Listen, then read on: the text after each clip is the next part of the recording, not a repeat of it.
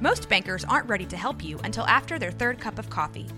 But with Central National Bank's after-hours service, you don't have to wait for the bank lobby to open to get help.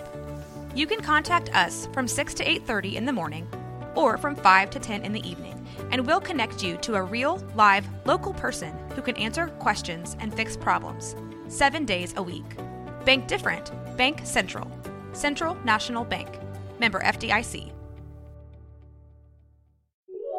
This is a Rogue Media Network podcast. Hi, I'm Heather Renee May, and this is Flipping Dreams Podcast.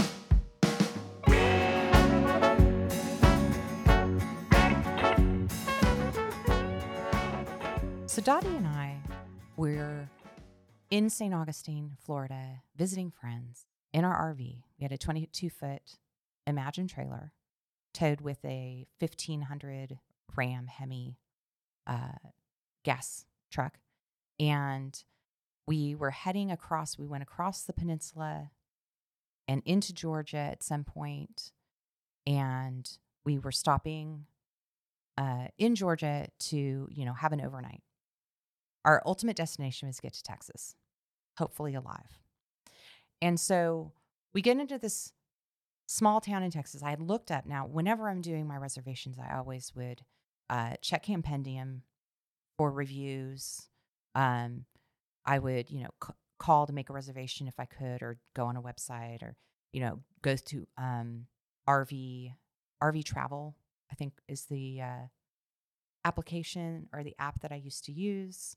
So in other words, I would try to verify that I wasn't going to be, driving all day and ending up somewhere where I couldn't stay overnight, and then would have to scramble.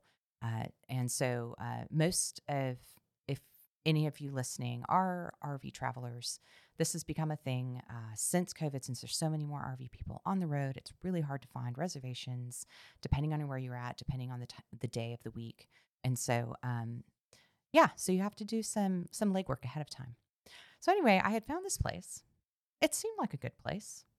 It wasn't very big. It was a RV park that was supposedly from the review, had good reviews. It had maybe 15, 20 spots.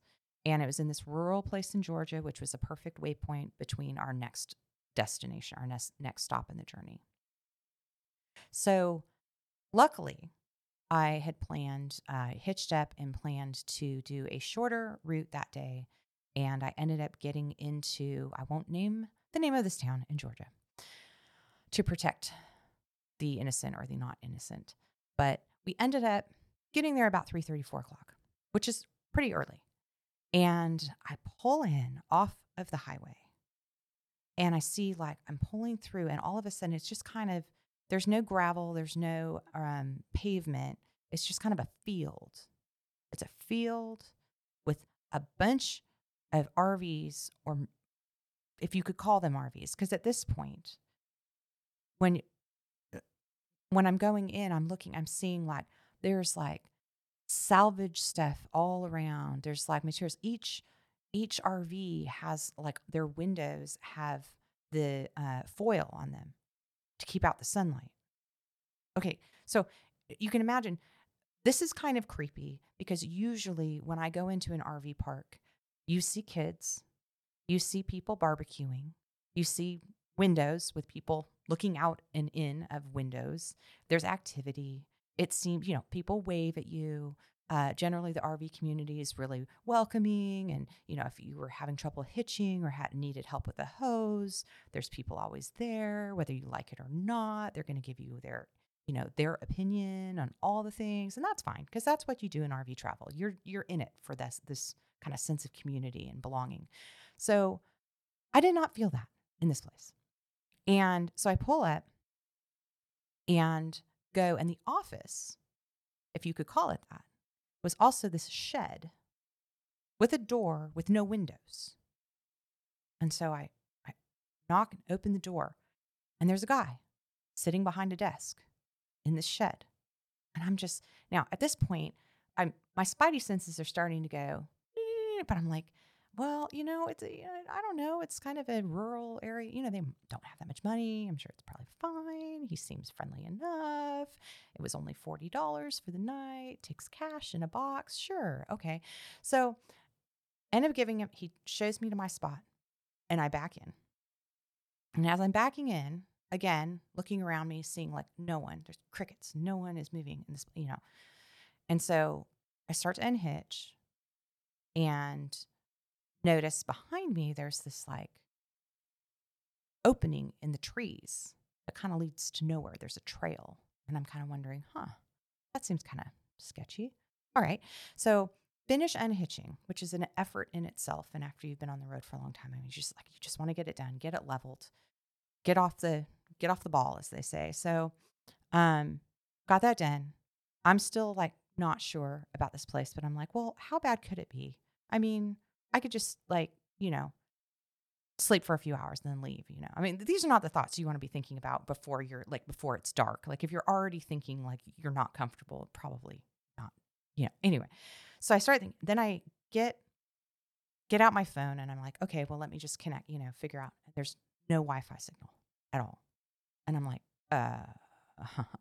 okay, so if I need to call for help, there's no one I'm not going to be able to get out to anyone.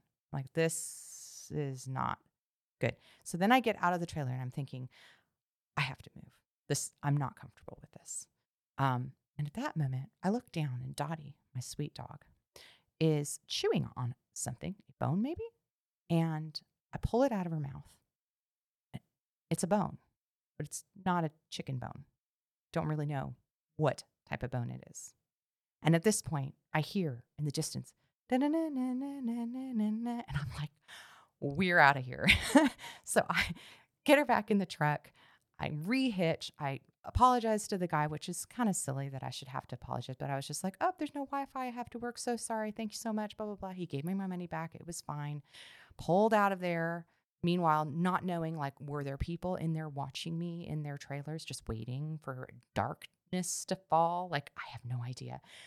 Pulled out to the highway. And as I'm waiting to turn right to merge onto the highway, a sheriff's vehicle drives past me in front and it says, Butts County, Georgia. And I said, oh, hell, we do not do butts. So that is my butts and bones story. And we made it safely to another location, which was much nicer. We're able to sleep overnight. They had goats in the dog park. It was fine. Dottie had a great time.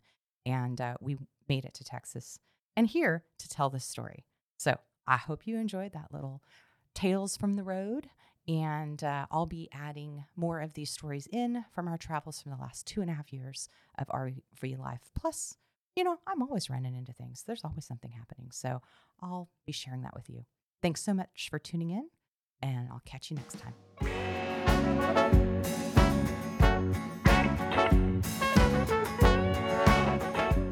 You can find Flipping Dreams podcast anywhere you love to listen to podcasts, or you can find us on roguemedianetwork.com.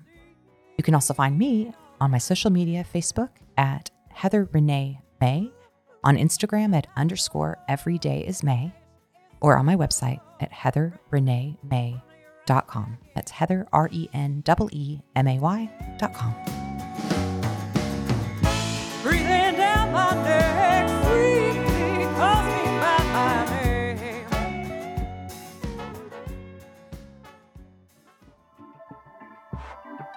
This has been a Rogue Media Network production.